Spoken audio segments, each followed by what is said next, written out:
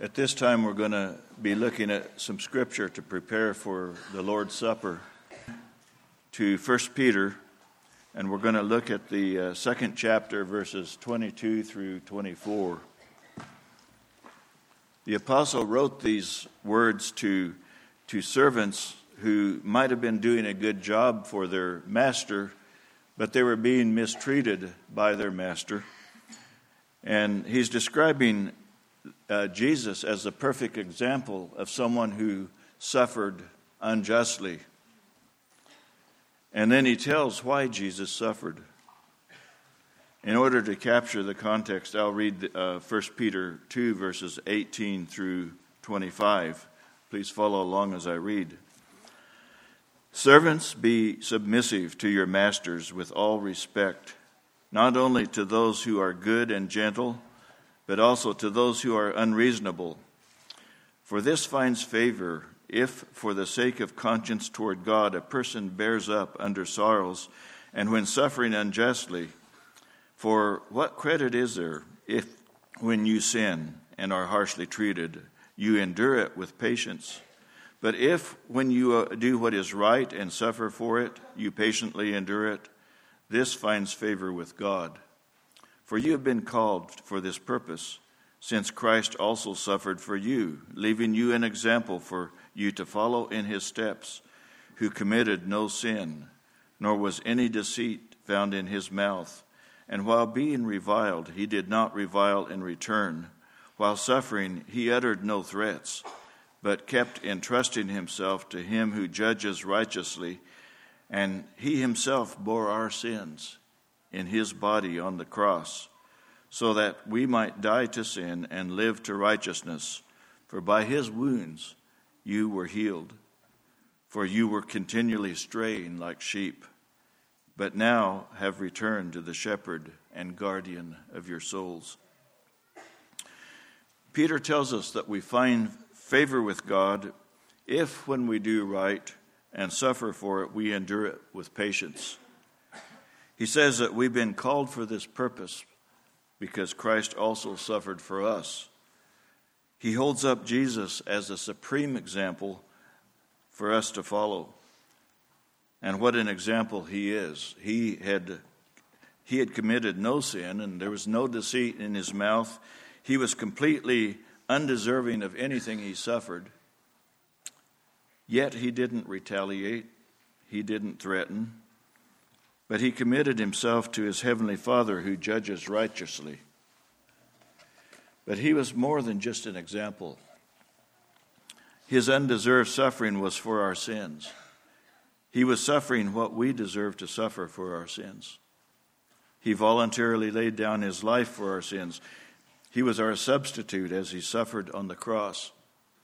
His suffering was more than the nails. His suffering was more than the disrespect and the rejection that he experienced from his people. His greatest suffering was the alienation that he experienced from his Father as he became sin for us.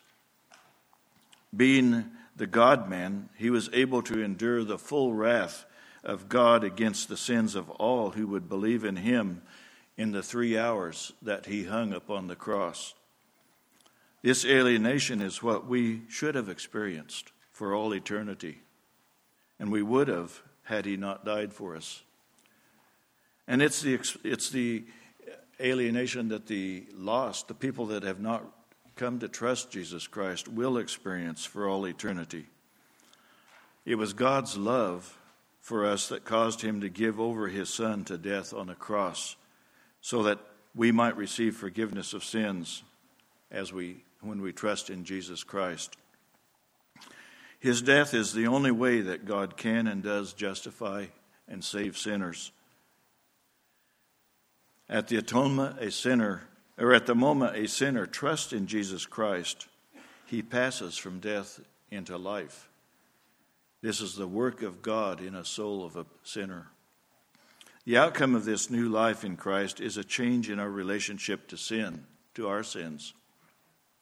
We've now been made to die to our sins. The word for die here is a different word than Paul uses in Romans 6 when he says that we have died to sin.